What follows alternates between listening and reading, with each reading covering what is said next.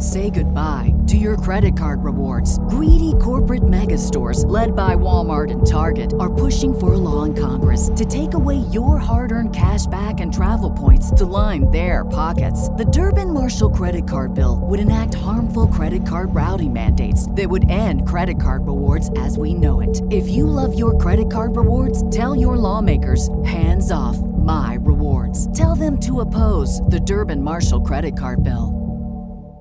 Last year, we launched our course, The Data-Driven Classroom, and had hundreds of educators and clinicians take this course with consistently amazing feedback. I heard from so many teachers how this course really changed the way they approach data, how they were able to set up simple data systems, train their paras, and be collecting data to make data-based decisions within days of finishing the course. That feedback made me so happy. Now, that course has been closed and unavailable since last year, but guess what? We are reopening the course, The Data-Based Classroom, and I want you to be one of the first ones in.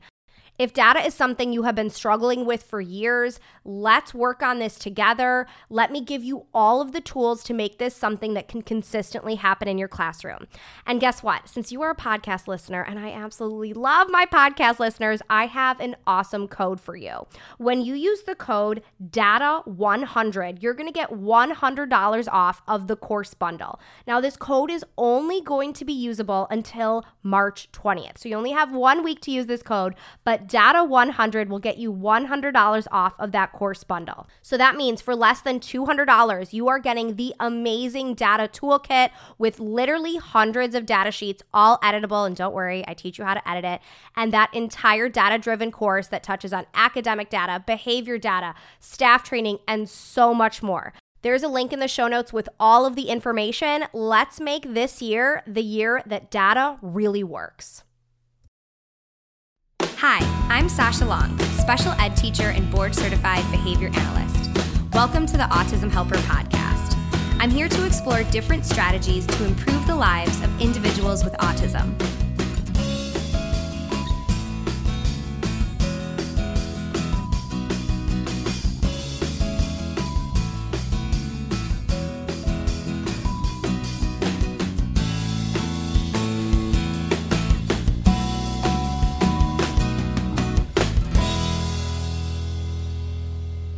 Hi guys, get ready for this episode because this is a good one. So today I'm interviewing Molly Pinney, who is the founder and CEO of the Global Autism Project. The Global Autism Project is a nonprofit organization that works to empower and teach local individuals on how to work with children with autism. Molly started this foundation when she was 23 years old. And in a few minutes, she'll tell us the story of how the Global Autism Project came to be and what they're doing now in 16 countries worldwide. It is so amazing. The big value that you're going to get from this episode is all of the information that Molly shares regarding leadership and teamwork and collaboration. Her whole mission and vision for the Global Autism Project is doing with people, not for people. I mean, that idea, guys, is huge. That's how we should be approaching working with our teams, our parents, our clinicians, and how she works to empower leaders in her company and then work to create leaders in local communities is so applicable to what you are doing. Whether you are a teacher or a parent or a paraprofessional, we need to hone in our leadership skills and really be learning from the people that we're working with. So as you're listening to this episode, I want you to jot down a few notes because as Molly and I talk about, and as Molly mentioned several times, this is really a mindset shift. And there are so many great points that Molly makes that I think are going to be really important for you to grab onto and start to really work towards getting your mindset in this direction. So without further ado, let's jump into this conversation. Hi, Molly. Thank you so much for joining me. Hi, thanks for having me. So there's a lot of things on our docket to talk about, but before we kind of get to our agenda, I would love for you to share with my listeners a little bit about your background and about the Global Autism Project that you started, because I think, a lot of my listeners are going to be very interested in that. Yeah, absolutely. So my background at the time that I started the Global Autism Project is I was an ABA therapist. People always say, what was your background when you started the organization? And I think lots of people make assumptions that I must have done many, many things before I did. The fact of the matter is I was 23 years old. I had been in the fields working with a little boy with autism. His family lived in Seattle, Washington. And part of the reason I took the job working with this lovely kid and his family was because I knew that they were moving to Ghana at the end of the year, and I wasn't going to be doing that. And so I then moved to Ghana with them at the end of the year. And when I got there, people started coming to my house looking for the lady who knew what autism was. They were coming to my house. They were coming to the school where I was working with him. And they were, and I learned a whole lot about autism in Ghana. I learned that the locally accepted belief was that the kids are possessed. I learned that because of this, it can often lead to the mistreatment. But more importantly, I learned that there were a whole lot of parents and professionals who wanted to do something and wanted to support these kids and their needs. And so, I was, again, 23 years old. And at the age of 23, I think we all make questionable decisions and things seem a little easier than they end up being. And what I decided to do was to start the Global Autism Project. And there's an old audio from years ago, and it says, we'll start in Ghana and go all over the world. And it's funny because it's sort of like, I don't really know what I have in mind and what that meant entirely. But I knew that, and people would say, oh, how are you going to do that? And I would sort of say like, well, I'm going to do it. And it was, the thing is that I built the organization because what I was finding, again, were a lot of people who wanted to know more. They were seeing me as a local resource. I knew that with 1 year experience, I certainly shouldn't be recognized as the expert, and most certainly not the local expert in Ghana. I also learned very quickly a lot about the culture of Ghana. I learned a lot about that, and I think the most important thing I learned is that, no matter how much time I spent in Ghana, I was never going to be from Ghana. I think I knew that, but I think learning that on a deeper level. And what I mean by that is that, as much familiarity and comfort as I can have with the community and in conversations and things like that, I'm never going to get what it's like to have grown up there and have these beliefs as my beliefs. And so the organization is really predicated on the idea that the best people to work with the kids with autism in Ghana are the Ghanaian people. And so the organization exists today. We started in Ghana, and we've gone all over the world, as we said, 16 sites worldwide. And we exist today to build local capacity for autism services. And what that means is to train the local community and the local parents and the local professionals in how to best interact with their kids. And the thing to know is that the training only goes so far that we can provide. The real experts in this are those local parents, are those local professionals who are doing this work. And, it's interesting because a lot of times we talk in this country about burnout and the bureaucracy and, the challenges that are associated with doing this work. And, the people who have chosen to do this work in the places where we work are the people who are truly in it because they believe in the goodness. They believe in the potential of the kids. They believe against all odds. They're living in a community where, again, the locally accepted belief is that the kids are possessed, that they're taken by bad spirits. Here, if you tell people, oh, I work with, kids with autism, or I work with children with disabilities, or anything like that, the prevailing feeling is, what people generally say to you is, oh, that's really sweet. That's incredible. That doesn't happen in the places where our partners work. So, there's a lot of work to be done. And at the end of the day, I'm sure we'll get more into this. It's been the lessons that we've learned from the communities where we work have been absolutely the most valuable. Say goodbye to your credit card rewards. Greedy corporate mega stores, led by Walmart and Target, are pushing for a law in Congress to take away your hard-earned cash back and travel points to line their pockets. The Durbin-Marshall credit card bill would enact harmful credit card routing mandates that would end credit card rewards as we know it. If you love your credit card rewards, tell your lawmakers, hands off my rewards. Tell them to oppose the Durbin-Marshall credit card bill. What's the easiest choice you can make? Window instead of middle seat? Picking a vendor who sends a great gift basket? Outsourcing business tasks you hate? What about selling with Shopify? Whether you're selling a little or a lot, Shopify helps you do your thing, however you cha-ching. Shopify is the global commerce platform that helps you sell at every stage of your business. From the launch your online shop stage to the first real-life store stage, all the way to the did we just hit a million orders stage. Shopify's there to help you grow. Whether you're selling scented soap or offering outdoor outfits, Shopify helps you sell. Wherever and whatever you're selling, Shopify's got you covered. Sign up for a $1 per month trial period at shopify.com/try. Go to shopify.com/try now to grow your business, no matter what stage you're in. Shopify.com/try. Oh my gosh, so amazing. I have so many questions and things I want to touch on, but what you started with is that this all started with one child. And it's so funny because I always ask people, like, what brought you to the ABA field or the special ed field? And so often it's, well, I worked with this one kid. And it's so interesting that you have a similar story. I started with one kid and it kind of snowballed into affecting kids all over the world. It's just so crazy how, one child can have such an impact on like your life and your heart that it starts this huge organization.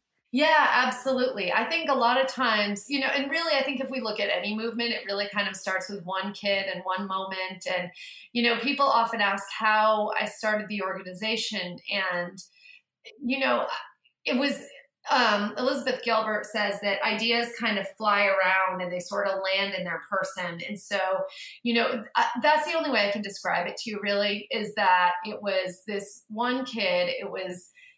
I've lived my life, at the time, again, I was 23. I had taken a year, I'd gone to college for 2 years. I had taken a year off to do an AmeriCorps program just because that's what I felt like doing. And next thing I knew, I had an opportunity to travel to Ghana. So I did that because that's what I felt like doing, and so it was just kind of this series of just following my highest excitement and doing, following what I wanted to do in that moment. But yeah, I think it did start with one kid, and there was a very surreal moment last summer where we were in our office. We're based in Brooklyn, New York now. And that one kid who I had first started working with was in our office looking at the pictures of the kids on the wall and asking me questions about them. And it was just this wild moment that it was just like, wow, yeah, you did this, honey. Like all full circle. Yeah, it was very surreal. It was like 15 years later. So, he's a little older and, I'm a little older. The organization's a little older. But yeah, it was start with this one kid, start in this one place and go all over the world. This is so interesting. I love the idea of empowering the local professionals and teachers and parents to work with children with autism. So can you talk a little bit about how that works? How do you find professionals that go in and train? And then what does your overall kind of training structure look like for empowering and teaching these best practices for working with individuals on the spectrum? Awesome. Yeah. Thanks so much. So it's interesting because, first of all, one of the most important things about the work that we do is we go where we're wanted. A lot of people say, give a man a fish, he'll eat for a day. Teach a man to fish, he'll eat for a lifetime. I say, let's start by asking what they like to eat. And are they hungry? And so I think that's sometimes people say, how have you been able to do this? How do you build capacity? How do you go places where you're wanted? And I think that's kind of the easiest things. We start by asking what it is that people want, asking about their priorities. In terms of our actual model, we have created a program called Skill Core, where we take skilled professionals, multidisciplinary teams, speech and OT and ABA and special ed teachers and parents and siblings of people with autism and autistic self-advocates. We recruit for professional and neurodiversity, and we take these teams for 2 weeks at a time into the field to work in the school with the teachers, in the autism center with the kids, with the teachers, but primarily with the teachers, right? Because if we are able to get a kid to do something, it doesn't really matter if it doesn't pass what we call the flyaway test, right? Once we leave, we need to know that the teacher in the community is able to provide that training. And they travel for 2 weeks at a time. And then what sets our organization apart is between those 2-week visits, we're in communication every single week with each of those partner sites. So we're able to follow up and be sure, see if there were any questions. And of course there are questions, and we're able to learn what worked, what didn't work about how we were teaching. I think that if the learner's not learning, the teacher's not teaching. And so we're very mindful of that and monitoring that as we go. But a really important piece, again, is just this idea of the people that we work with, we see as the experts in this. We see our partners as the absolute experts when it comes to these kids. One of the things that we talk about a lot is we should do with, not for. And what we mean by that is that we should do everything that we do should be in collaboration. We literally draw, whenever we have a conversation, we draw this 3-circle Venn diagram. And one says our priorities, because we'd like to think we have something to offer. One says their priorities. That should be a bit of a larger circle. And then there's a third circle that says sustainability. And it's where those 3 interact that we will create interventions. We use a very Socratic approach. What I mean by that is there's a lot of questions. There's not a whole lot of telling. There's a whole lot of asking. It's really important to us to understand what the priority is. I remember when I was consulting in classrooms, the first thing I would do is want to understand more about the classroom, want to understand more about the priorities. When I've worked with teachers who work with paraprofessionals, the paraprofessionals tend to have a lot of insight on those kids. They've spent a lot of time with those kids. And so starting by involving them in the discussion, I can't tell you the number of times I met paraprofessionals here in this country, and they said, well, this is what I would do, but no one ever asked me. It's like, how could no one ever ask you? You have the most insight. And so I think it's really a mindset shift from here are the people who are here to just kind of deliver the services or to parent the kid to how do we involve these folks in the process? Oh my gosh, I'm happy you made the parallel to the paraprofessionals, because that's what I was thinking the whole time is you're talking about, empowering local professionals as the experts. I just kept thinking about a classroom teacher who has paraprofessionals in their classroom or parents that they're working with of their students. Yeah. And there's not often that dynamic. There's not often that dynamic of, oh, mom and dad, you're the expert on Johnny because you birthed him and you've known him for all 12 years of his life. I just came in his life last year. So you tell me. And, or paraprofessionals that have so often been in the field for longer than a teacher. Yes. And, it's this interesting, it's this interesting dynamic of, okay, well, I'm the teacher, but also I love that point you made about you should be asking more questions than telling what to do, because you're going to figure out where you're needed and where like the skill deficit is. Yeah. And I'll tell you, I heard something a few years ago that really, really helped remove my urge to tell anyone anything, which was no one believes anything until it comes out of their own mouth. Yes. Oh my gosh, that's such a good quote. So I no longer have the desire to tell you anything. Yeah. Now I want to ask questions and I want you to tell me why it's important that we do X, Y, Z. And I think you're right. I mean, the level of, you cannot underestimate the importance of experience. nothing teaches like experience. And we say that all the time. And we know that that's the thing to say, but we don't put that into practice all the time. Yeah. Because there's this, I don't know, I think as a classroom teacher, you're like, well, I should be this person and I should, and I should, and I should. And we get stuck in these like preconceived notions and ideas of what this traditional team should look like. But a team isn't one boss and minions. It's people that all collaborate and work together. Yeah. And that idea of people kind of realizing where they need help or where they need training, it would be so much more powerful if a teacher or a parent said, hey, I need help with behavior management, versus someone coming to them and being like, you need help with behavior management. Yeah. That person's going to be like, no, I don't. Yeah, no, absolutely. It's a really important point. And I think just asking questions, when someone asks you your opinion, you're asking me my opinion about things right now.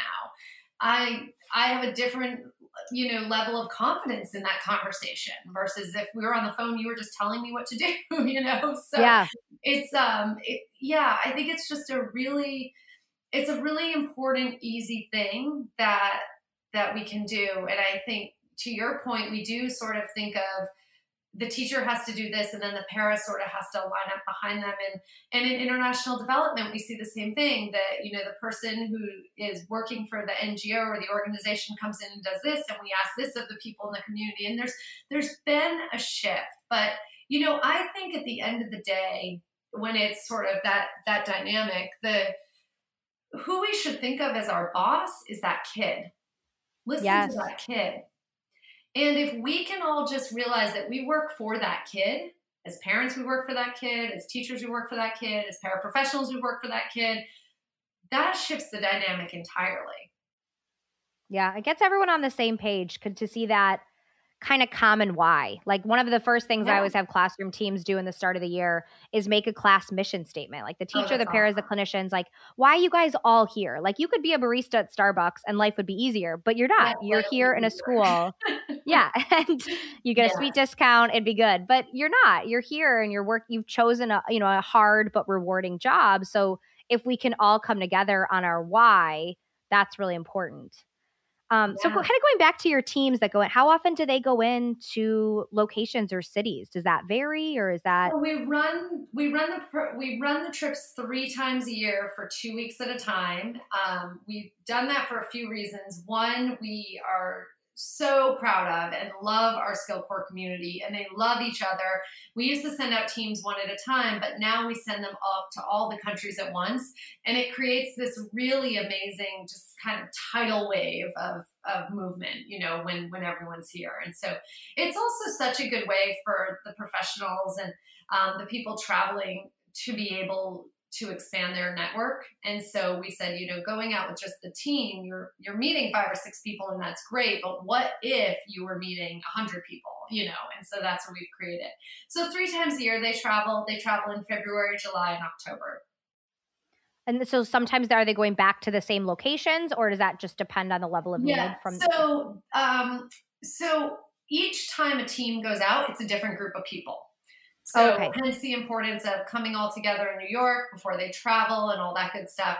But they are, for instance, a partner site in Kenya will get a team 3 times a year. And then ultimately we work ourselves out of that position. We build their capacity, we provide training to them, and then we work ourselves out so that it's their program and they're running it on their own. Yes. I always say your job is to lose your job. So you guys are losing your job. Yeah, exactly. What are some of the big areas of need that you hear from, the schools and the facilities that you work with as far as, behavior or communication? What are some kind of overarching topics that you see being requested or focused on a lot? In the communities where we work, honestly, the biggest challenge is sometimes just awareness of autism and the stigma around autism.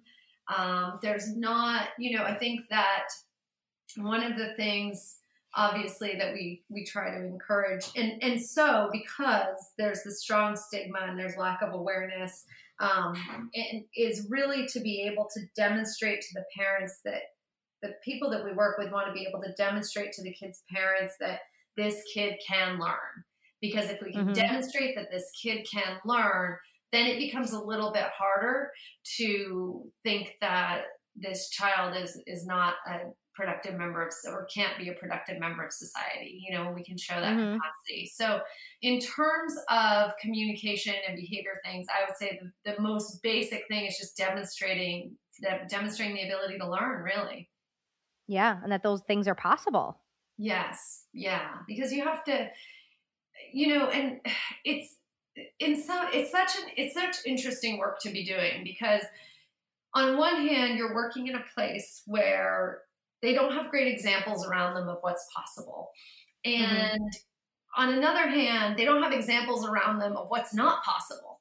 So, you know, I think that we tend to see tremendous optimism around what's possible for the kids once we can kind of break that barrier of the kid can learn, you know? Because that potential maybe wasn't seen there before. Right. And then once it is, it's the sky's the limit, you know? That's awesome. So you obviously manage a lot of teams and professionals. I mean, that's a huge job in itself. Like I can't even wrap my brain around how many people you lead. What kind of advice or best practices kind of help you manage remotely as well? Because obviously these people aren't with you every day. And kind of share this vision that you have, because you have such a clear and specific and amazing vision for what you want this to look like. How do you get people on board with that? Yeah, great question. And I love that you said you start your school year with kind of what is our class mission statement? Why are we here? We spend a lot of time as an organization reconnecting to why are we here? The vast majority of my team spends a lot of time in the field. And so that is just a sudden, every time you go in the field, we always tell them it's like, and I love this practice too for teachers, because I tell them to refill their passion station. And so to go into the field and just for a moment, get silent and take in what it is that we're doing here. Take in what it is that we're creating, and just appreciate it for just a minute, so that when you're in the office and you're copying papers and you're doing those things that, you know, or you're filling out those reports or whatever for teachers, right, that you can pause and you can go back to your passion station whenever you need it. And I think of your passion station as just kind of like refilling, refueling, you know. And so that's one thing in terms of how do we keep people connected, is there's consistent dialogue around the inspirational moments. You know, we start every staff meeting with what we call a plus no delta. We do a process called plus delta, where we say something we like and something we would change. At the beginning of our staff meeting, we do a plus no delta. So just what's something that's going well in your world. We do a lot of video conferencing, as you can imagine. And, you know, the other thing is that we make sure that we all work on one platform for project management and task management, so we can see what's happening, what everyone's up to in the world. We also have a weekly report that everybody fills out that says how their week is going, how are things going, and not only how are things going at work, in your part of the world, but how are things going in your home life? What are you struggling with right now? Do you need to discuss something one-on-one? Is there more, can we offer you more support? Do you need more resources that we're not providing? You know, whatever it is, that goes on that weekly report. And so we're regularly soliciting feedback. I solicit feedback anonymously. On my team, I find it more valuable when it's not anonymous, so that we can actually address things with the people. Follow up, yeah. Exactly. But we offer that for them. So if that's something that they want to do, they can. In terms of leadership in general, and you're right, we spend a tremendous amount of our time and energy in developing leaders, cultivating leaders, training leaders, because we're training not only the partners around the world to be leaders in their community, leaders in their building, leaders in their own families. We're also training the skill core trip leaders, because everybody who goes out with a trained leader. And, you know, what I have found is that one of the most important things in leadership is, one, this concept of do with, not for, but two, self-awareness. And knowing where your blind spots are. knowing, engaging in dialogue, being willing to look at something in another way, so that you can just engage on a completely different level. And what I mean by that is, if we create a pie chart and we draw a little dot for things I know, right? The pie chart, the circle is all the things in the world, and the dot is things I know. And there's a little piece of things I know.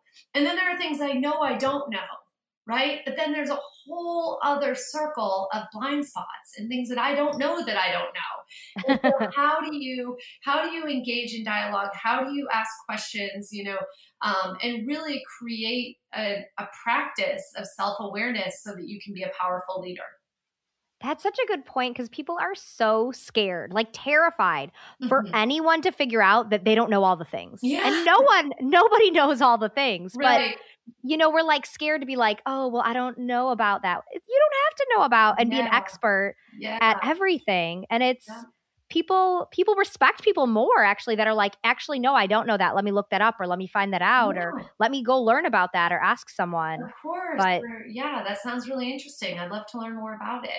But we kind of get like hesitant to say that. Yeah, we don't know what we don't know. And I think that's another way, honestly, that we've built this movement, is that we've built it in a spirit of entrepreneurship, of innovation, of success and failure. We think we can learn so much when we do things wrong. And so when we do things wrong around here, we're like, yes, awesome. Never going to do it that way again. Cool. But it's just a totally different, it's a mindset piece, I think. Yeah. But just, you don't know what you don't know. And that's it.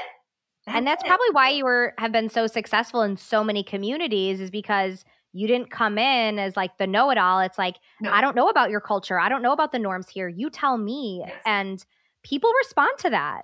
Yeah. And it's funny to me because, now you're hearing Global Autism Project 16 years later, all tied up in a neat little bow of we have a Socratic approach and hashtag do with, not for.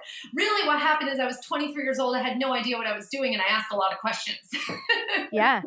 But I hope that listeners actually can relate to that, because there's a lot of young teachers that show up in the field. I mean, I was that 23-year-old teacher that was dropped in a classroom with 12 boys that were taller than me. And I was like, oh crap, I'm not prepared for this. And, you figure it out, and you ask by asking questions, by learning, by reaching out and making mistakes. I ask my staff questions. I encourage parents to ask, teachers to ask parents questions. I think you just create this.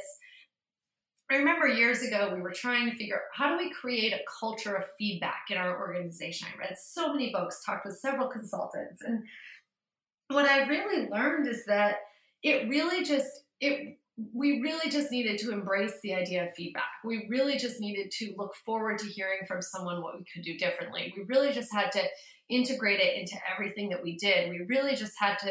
We had to all learn to separate, to know that if someone gives us feedback, what it doesn't mean is that we're a terrible person, we're a horrible employee, and we'll never be successful. It's like someone says something to you, and you have the ability, you being all human beings, has the ability to generate an entire story around that one thing that was said. So, and so that's part of the work that we do too, is we say, what happened? Cool. What's the story that you created around what happened? Okay, cool. So you created that story, just to be clear.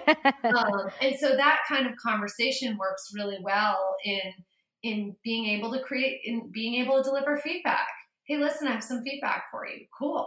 It's not like, oh, Molly has some feedback for me. What's next. All she wants to do is get rid of us all. No, we have some feedback for you. That's all. So. And then feedback becomes the norm. It's not like this terrifying thing that puts everyone on edge. Right. Exactly. Yeah. That's what I talk about that with teachers a lot with staff training, is because initially I think it's very uncomfortable and weird and new, and I don't want to be direct, and it's just better if we all are kind of tiptoeing around each other. But once you start engaging in more direct training and feedback and asking questions, then it's not weird anymore, because it's just the norm. Yes, exactly. Yeah. And things are weird and hard the first time, and that's okay. Yeah. And I think if you can embrace this idea of do with, not for, if you can remember that people don't believe anything until it comes out of their own mouths, you're now asking so many questions that it becomes more acceptable to ask you questions. Because Yeah, I've that's had a lot true. of conversations with parents who are scared to death to ask the teacher.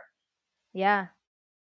Yeah. And it feels, actually, to me, it would feel way more comfortable to just kind of approach training and all this as like asking questions and figuring Right. out what's going on. That doesn't feel as like confrontational. Like I'm someone that's like very anti-confrontational. So that's why I empathize with people, but it doesn't have to be confrontational. Right. We And have it's this. not I'm checking up on you. It's just, we both watched him in the classroom all day. And so now we can say, we can say to the para, what do you think was going on for him? There's not a right or wrong answer necessarily. What do you think? What do you think about that? Like you were with him all day today. I had 18 other students. What do you think is going on? Yeah. That simple question, you would be amazed. And it's not, again, I've done mostly out of personal interest, and because we saw a lot of parallels between the work we were doing internationally and the relationships between teachers and paras, we were getting feedback from teachers who traveled with us who said, now I'm much better at working with my para. And we said, oh, that's cool. What do you mean? And so then we, parlayed that into some trainings here in the New York City schools. And one of the things, we asked paras if the teacher could do something differently to improve your working relationship, what would it be? If the teacher could do something differently to improve your success, your kid's success, what would it be? And it was ask me. Yes. Yes, ask for my input. That's so funny that you said that, because about a few months ago I did an Insta story, question sticker, and I said, if you're a paraprofessional, drop your answer in here, and it's all anonymous. So I got, which was great, a lot of responses. Yeah. What do you wish your teacher did differently? Yes. And overwhelmingly, it was ask my advice, ask my input, or include me in decisions. Like, it wasn't like give me less work or don't give me the hard kids. It was give me more, Yes. Include me. Yes. And if you think about, if you've spent, again, 20 years in a classroom with kids, and I think, it's similar. I've had conversations. I have this TEDx talk on do with, not for, and you would be amazed at the number of doctors and nurses who reach out to me after watching that. And doctors watch it, they go, I realized that I could work with my nurses in a different way. Yes. Oh my gosh, that's so cool. Yeah, it is. It's funny, you put stuff out there, you never know. Like this, I don't know who it's going to resonate for. Yeah. I know certain things, and because leadership, as you said earlier, is that set of skills, and we engage in leadership behaviors in so many areas of our lives that this can apply whether you're in a family role, in a workplace role, or in a variety of types of workplaces. That's so cool. Yeah, absolutely. Awesome. So where can people go to learn more about you and learn more about the Global Autism Project? Oh, you can go to Google. I always tell people to go to Google. I'm like, Google Molly and Global Autism these days. But our website is globalautismproject.org.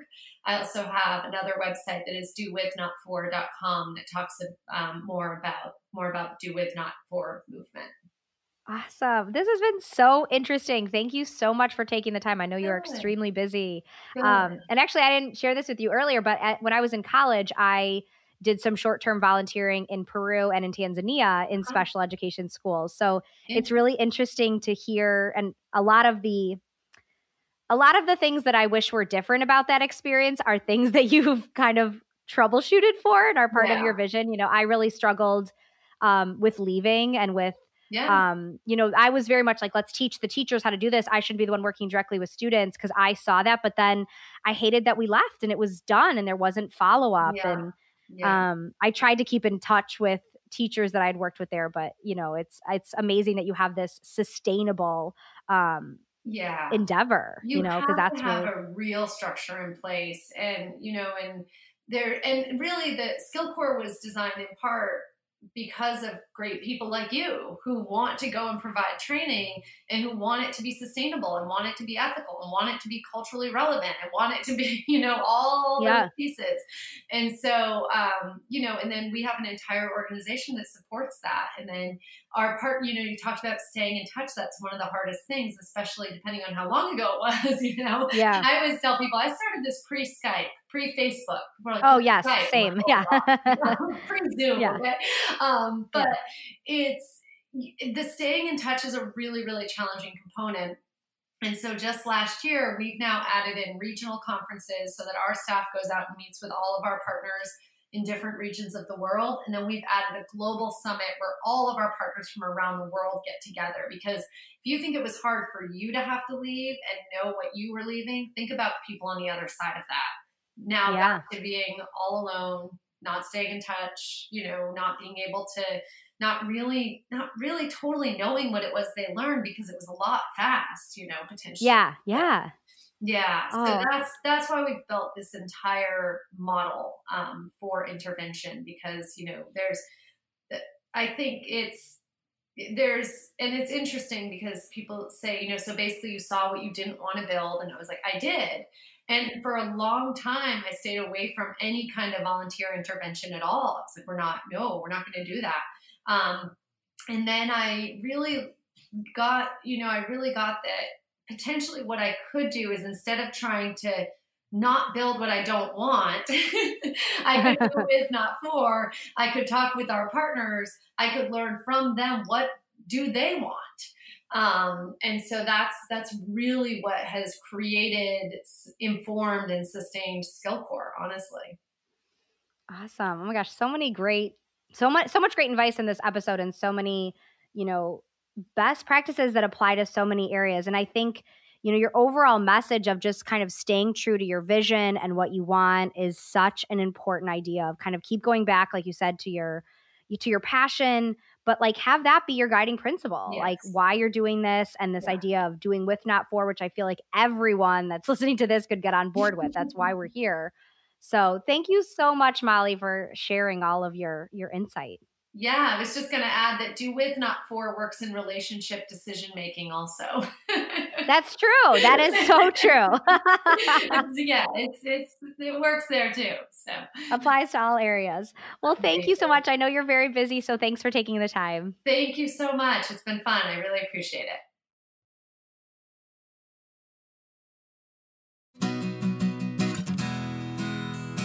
Did you know that 2 out of 3 teachers turn to Teachers Pay Teachers for educational resources? As a seller on TPT, this makes me so excited.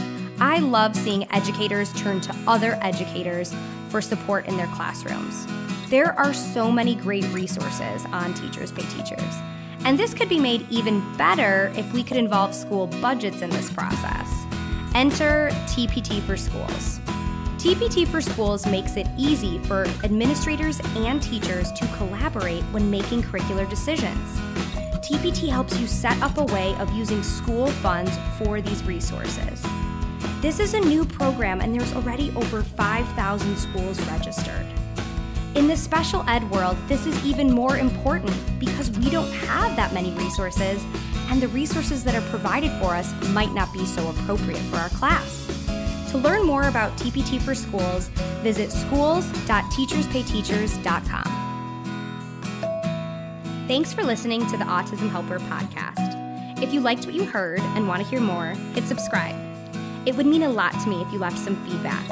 Whether I'm working one-on-one with a student, doing a podcast like this one, or presenting for a PD, my goal is always to provide as much value as I can. So your feedback really helps me make sure I'm doing just that. If you have other topics you'd like me to cover, leave in the feedback or message me on social media. You can follow me at The Autism Helper on Facebook, Instagram, YouTube, and Pinterest, or visit my website, theautismhelper.com. Thanks again for listening.